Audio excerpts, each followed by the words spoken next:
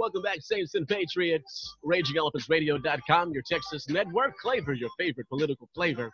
Always giving it to you straight, no chaser. Just want to emphasize, we're going to get that story up on RagingElephantsRadio.com. Gail Stanner had her endorsement yanked by Texas Right to Life for her vote not to Rule 44. Lord Byron Cook had a chance to look at some of the internal communiques and had a chance to talk with some sources within Texas Right to Life. That was the reason. It was never announced that she was going to get the endorsement, but they certainly pulled it. Here's Daniel Miller. He's the president of the Texas Nationalist Movement, and he's a Raging Elephants Radio contributor. Happy New Year's, President Miller. What's going on, man? Happy New Year, sir. It's supposed to be a good one, my man. I believe it is going to be a good one. Are we in consensus? Absolutely. You look, every New Year's a good one because it's just one more year closer to Texas independence. So, you know. It's kind of a fact. Forever the optimist, you know. Sometimes, you know, you'd be rooting for bad things to happen up in Washington, man, just so they can say, look, let's get closer to Texas independence, please. Well, look, let's be honest. Some people, given what I have to say about the federal government, believe that I'm a cynic. But my contention is that underneath every cynic beats the heart of a frustrated romantic.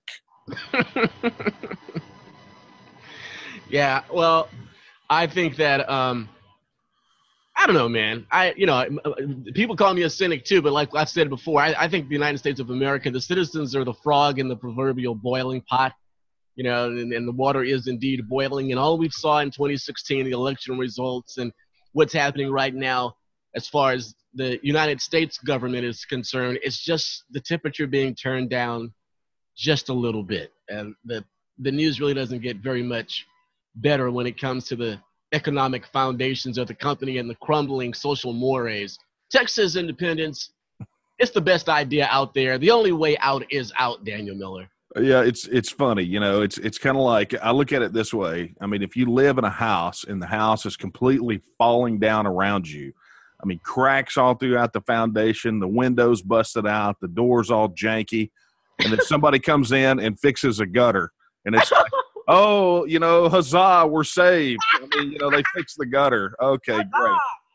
Yeah. Okay, look, it's honestly, it's like 20-something degrees outside. I really just would prefer to move, you know. It's kind of the way it works. Yeah, but, you know, I was talking about I want to talk about the rages and all of that, but it just reminds me of a story I was highlighting last week, Daniel. The exodus out of the jackass states, out of the stupid states. California, New York. I mean, over the last, 5 years, lost 1 million people in New York or something like that, just something utterly ridiculous, and yet gained in overall population because of the illegal immigration. So that's one of the reasons why California has become a sanctuary city, because millions of people have left California, their legitimate tax base. The citizens are coming to Texas, and they have to have people in there some sort of way. So they have the neon sign up out in California to every illegal immigrant, every illegal invader, y'all come. Well, here's the thing. I mean, I think it's not too much of a stretch to think that when the next census is done, Texas will hit 30 million in population. I mean, I think the projection right now is just slightly over 29 million people. So, look, our population curve is steep. I mean, it's growing, and what that means is really two things. Number one is we're going to continue to be looked at by the federal government as a cash cow, right? Because we've got one hellacious productive tax base. So the federal government's going to continue to look at us like cash cows. The other challenge is that people need to look at this population boom here and realize that we've got to get our focus on good policy here in Texas. You know, you just had Terry Hall on talking about transportation.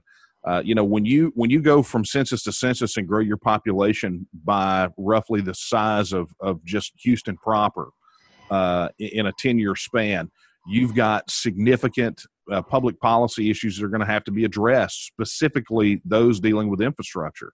And while I understand that some of the Trump fans out there are super excited he's talking about infrastructure, the fact of the matter is that the balance between infrastructure, the balance between Texas and the federal government's response to infrastructure has always been off. One of the problems, one of the challenges that we have here in Texas is that we're slapping money at the gas pump into these federal highway funds, and then we have to go beg for crumbs out of those federal highway funds when we have real transportation issues that we have to address. And that's just one. I mean, that's one of many public policy challenges that we have got that are going to be exacerbated by this population boom. So, definitely something to think about as we head into the new year and especially into this election cycle. Yeah, I was talking to Terry. I'm just not sure. I really don't recall where transportation, even when Abbott was running for governor, he was, rolling his wheelchair down supposedly a congested freeway where he was trying to emphasize the problem of transportation. But it always seems to have been lip service in the past, and I think it still needs to be one of the number one issues talked about in all these elections up and down the state, because it is a major source of plunder, and it's Texan on Texan plunders, Texan on Texan tyranny, not just the federal government. Daniel. Well, look, I'm gonna tell you something. Transportation, and specifically, infrastructure in general, has been one of the things that we have talked about since the inception of the TNM. One of the lesser known and little talked about rationales for Texas asserting its independence is so that we can redirect the amount of money that we're sending to the federal government to infrastructure. I mean, we've got significant infrastructure issues here in Texas that are going to have to be dealt with. I mean, it's like, one of the biggest, as much as conflict as I had with Alan Ritter and his policies, the one thing that we could former state representative from Nederland, right, that you ran against in 2012, right. One of the things that we had some significant overlap was over the issue related to water infrastructure. I mean, look, let's be honest. If you're going to have an independent sovereign nation state, you have to have the things that independent sovereign nation states have.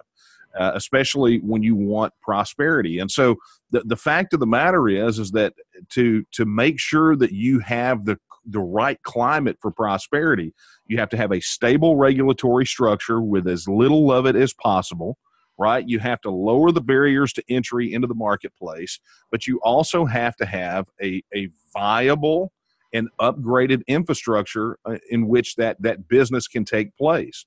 So this is something that's going to continue to be a challenge. And as long as we're overpaying Uncle Scam in the neighborhood of $100 to $150 billion every single solitary year, it's going to be virtually impossible for us to address the infrastructure needs that we have here in Texas, period. I mean, that's just a fact. The only way out is out, Daniel Miller. The only way out is out, man. Right. So, hey, listen, I do want to come back. I don't know if you had a chance to talk about, to take a look at the Ragies. I wanted to get your analysis on it because 2017 was a year full of surprises. There was a lot of who saw that coming, but there was a lot of who saw that coming. But, right. I thought Yvonne Larson's analysis was fascinating. George's analysis was fascinating.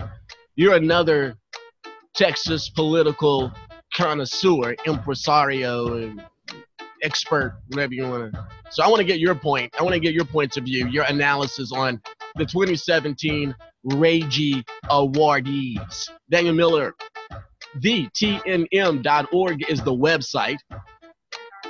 Membership is $18.36 a month. It is the preeminent organization advocating for Texas to become an independent republic once again. Look at the stream. More with Daniel. Daniel. Well, look, it's like this, man. The challenge has been, and this is, one of the things I tell, independent supporters around the state, is that we have got to overcome and I say we in a general sense, not guys like us, but we've got to overcome this inferiority complex. On the independence front, when you've got 54% Republicans that want to see Texas become an independent nation, you got to realize that's a majority. The challenge with the legislature has been that our guys have gone in there and they've had this insane inferiority complex where it's like, okay, well, Strauss and his allies and people like him, I mean, even people not allied with Strauss in a tight way, his lieutenants, they come in and say, well, look, if you want your stuff done, if you want to be able to bring home the bacon to your constituents, you got to kiss the ring. And, these guys have got to realize, and I think this legislative session showed it, is that, look, these guys want to skew the rule book. That's fine. We'll grind this sucker to a halt, man. Mm-hmm. I mean, I said a long time ago is that if you've got one senator in the Texas Senate that wanted to shut it down, he's one feeding tube, a catheter, and a meth habit away from filibustering for 140 days. I mean, that guy could. I mean, that's just the bottom line, man. I mean, and that's the idea that our guys have. They got to get over this inferiority complex and realize, look, I'm willing to shut this whole thing down if I can get what if I can get what I want and what I'm supposed to do. Because guess what? That's what the opposition does to our people all the stinking time. I mean, they do it to us all the time. I mean, we sat through an entire Joe Strauss regime as Speaker of the House where that was the order of things. Leo Berman, the closest we ever came to getting our referendum file was Leo Berman. Leo Berman got summoned to the principal's office, and Leo Berman was told, if you file this bill, then what's going to happen is all of your other bills dealing with immigration, everything else, they are going to get killed, and you'll have to go back to your district, and you'll have to tell your people that you couldn't get anything passed for them. And Leo Berman, God love the man. I mean, he was one of the he was one of the good ones, and he was a stout fella, but he capitulated. Whereas Leo Berman's response should have been, hey, okay, so I tell you what, if you want to kill all my bills, I will find every trick in the book, and I will shut this thing down. I won't let anything pass. I will band together with these guys, and we will shut this joker down. That's the magic, and that's what happened this last time, man. Stickland, Stickland and those guys got a lot of grief for supposedly grandstanding from the other side or whatever, but what they were doing was smart. What they did was they went in there and they made an example out of the rest of them. It's like, look, if the rules are a farce, we're going to turn the entire House of Representatives into a farce. And we're going to show the public what this garbage looks like. And it had an impact. It worked. What did you think about Jeremy Block? Here's what I think.